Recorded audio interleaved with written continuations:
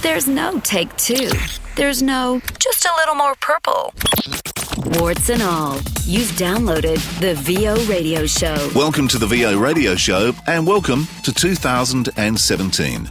My name's Andrew Peters and up in Sydney is... Robbo. How you going, mate? Good. How was your new year? Oh, it was too good. I don't want to be back. The sight of a microphone makes me feel sad at the moment. It's funny, isn't it? You just cannot get your head back into the work mode. And it's because I work from home, and I think you and I were talking about this before the show, because we both work from home, it's sort of like, should I still be on holidays or should I be back at work? Yeah. And it's really difficult because we both got young kids, so the kids are not at school in Australia, because this is our big summer holiday, of course, in Australia. And I live by the coast, so everybody's down here for their month off or whatever.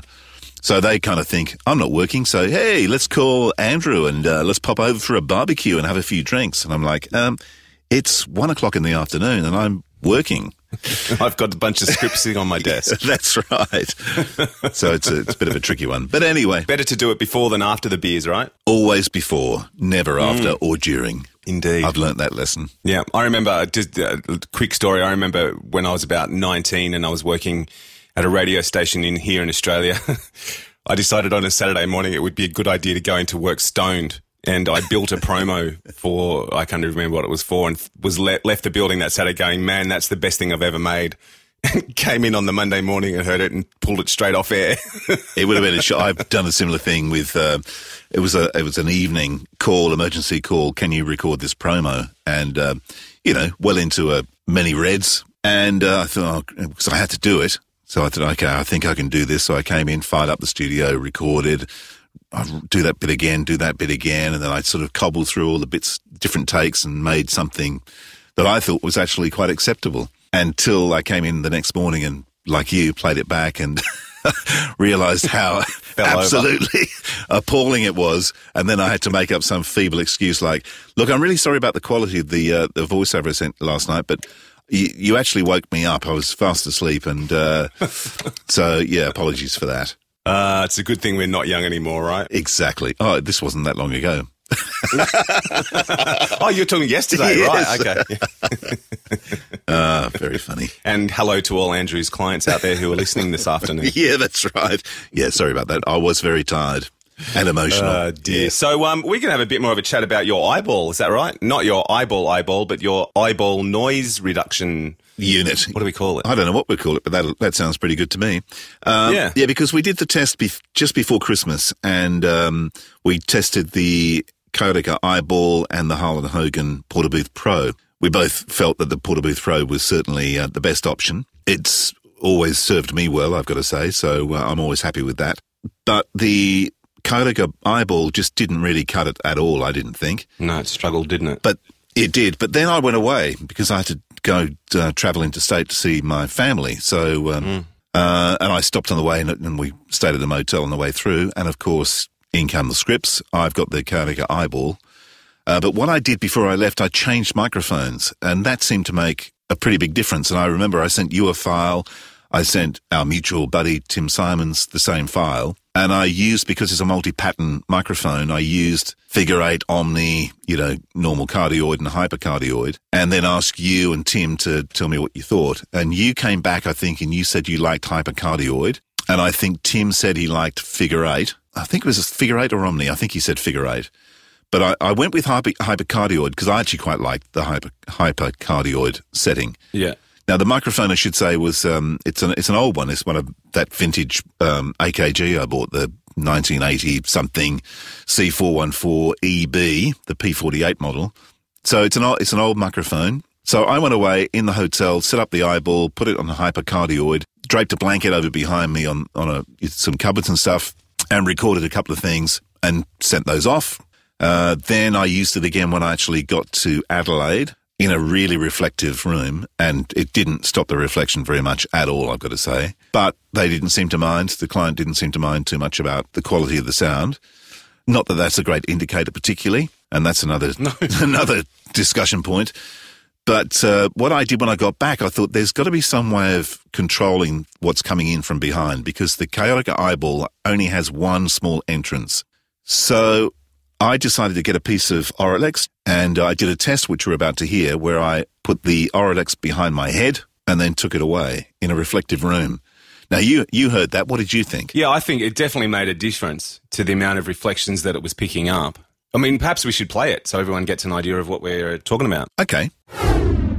Okay, here's my experiment. I'm standing away from the eyeball, maybe about 6 inches, with nothing around me at all. I'm just sort of standing out in a reflective kind of area. Even though there is lots of Auralex to my left, I'm pointing more towards reflective surfaces like windows and walls. And now, I have a piece of Auralex behind my head, and I think it actually does make a little bit of difference. Let's try coming in a bit closer. Still with the Auralex behind my head. 1, 2, 3, 4, 5. 1, 2, 3, 4, 5. Not moving in from the mic without the Auralex behind my head. 1, 2, 3, 4, 5. 1, 2, 3, 4, 5. So you can hear it there. I mean, yes, there is still some reflection, but it's certainly minimalised by doing it that way. And we've talked about this off air too. I mean, it makes sense when you think about it. I mean, you can't completely denoise 360 degrees because your signal's got to come from somewhere. And unfortunately, wherever that opening is, it's going to pick up those reflections. So I think what we're saying here is if you can minimise the reflections coming from behind you in some way, I mean, as you said, on the road in the motel, you used a blanket. When you got home, you were using the Auralex pad. Anything like that to stop those reflections coming in the direction of the open side of the microphone exactly. is what you want to aim for. But I think it did make a bit of a difference. And the question is, as an engineer, would you use that file I sent? Look, I would happily use that second file with the Auralex. Yes, there are reflections in the first one. And you could still use it. I mean, the discussion we've also had was, the funny thing about us engineers is we complain about reflections and then the last thing we do before we mix out a voiceover is put some reverb on it. So, yes, it's nice to be able to control that reverb, absolutely, and to have a completely clean signal. But, at the end of the day, we do touch things with a little bit of reverb just to sort of make them sound that little bit sweeter, If I had the choice of 1 or 2, certainly 2 would be my choice. So I'm going to experiment even further with that and just see if I can actually come up with a concept where something behind my head will work. So when I do go away the next time, I can chuck a piece of Auralex in my case and use that. Well, maybe you'll come up with a bit of kit that you can sell. Harlan Hogan's got his. If they've, Eyeball's got theirs out. You could have the Andrew Peters head muffle. That's right. Reflecto head. Reflecto head. All right, I shall employ an engineer. But yes, reflecto head. But anyway, can you imagine the look on your kid's face when they walk in the room and there's Dad standing there in front of the microphone with a big bit of foam stuck behind his head. It looks like some deranged superhero. Yeah, that's right. Just call me Auralex Man. Yeah, that's right. Auralex Man with his underpants on the outside.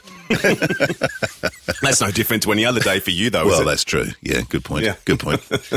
Now, we also touched on the thought of what do people accept, and I had a discussion yesterday with a client I'm doing some e-learning modules for, and they wanted me to redo one because they had this module sent to them, and what the client was telling me down the phone was absolutely horrifying. I could not believe they accepted the rubbish they were given as a voiceover for this e-learning module.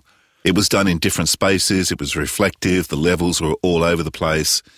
It was just an absolute mess. In fact, if she was complaining, I'd love to hear it because I think it would be even worse than what she described on the phone. But one of the things that I think is, and this is a discussion point for you, when you accept files, is I was trying to explain that whenever you record, you always record below 0. So, anywhere between like minus 6 dB and minus 12 dB. And then the audio engineer, when everything's ready, you would bring it up to 0. Is that correct? Less than, just under 0. I mean, I work to minus 3 because it gives me a little bit of headroom. Everyone's different. I like minus 3, still loud, but I do use a brick wall limiter when I mix. But yeah, I mix to minus 3 anyway is the answer to that question. Yeah. Look, I think for me, the quality of what I accept will depend on can I rescue it? And if it's a pain in the ass to rescue or if I can't rescue it, I will say, look, I can't work with this. I guess what I'm trying to say is I'll be reasonable. I do understand that there are voiceovers out there who aren't audio engineers, and we live in a changing world where people this is going to become the norm. So firstly, I would try to educate. And secondly, I mean, if it was a cold voice educational module like you were just talking about, I would expect dead silence, no reflections, because I can't fix that completely, because I wouldn't put reverb on cold voice. But if I was mixing a radio promo and there was a few little reflections, then that would be fine, because by the time I put the music in behind and I do everything else, we're not going to hear that anyway, or it's going to be very hard to hear that. So I think you've got to balance out what you're working on and understand that we live in a changing world. I would certainly send feedback to whoever it was who sent it to me and say, look, you know, I'm happy to use this, but just for your future information, I've found this, and hope that they learnt from that and did something to fix it. Yeah. But yeah, I think, you know, you've got to be, as an engineer, you've got to be reasonable, and you've got to go, well, at the end of the day, is it going to do any damage to my final product? And if it is, then yes, it's a redo. If it's not, then hey, just let it slide. Yeah, okay, fair enough. So I think the key for this is if you're doing audiobooks, the Kaotica Eyeball and probably Harlan Hogan's Portable Booth Pro is not perfect for that, because you're going to get reflections. No, I think you've got to have a decent... Well, for me as an engineer, I would expect near perfection, because, you know, you're going to hear every little nuance, you know, because it's purely cold voice. There's no way to disguise that. Beautiful. Okay, well, we hopefully have got closer to coming up with a remedy for the Kaotica Eyeball. Yeah. Well, it's probably getting close to time to knock off for a beer now. It's almost 10 o'clock in the morning. Exactly. You can hear that cork popping now. Yeah, and I can hear the barbecue, crackling away in the Background. Beautiful. That's right. In the meantime, we'll ponder a subject for next week. Indeed. Until then. Talk to you then. Lovely. Have a good one. The VO Radio Show is produced in the studios of Voodoo Sound. To polish your next audio production, check us out at voodoo-sound.com. Find professional voices simply all in one place. Realtimecasting.com, including me.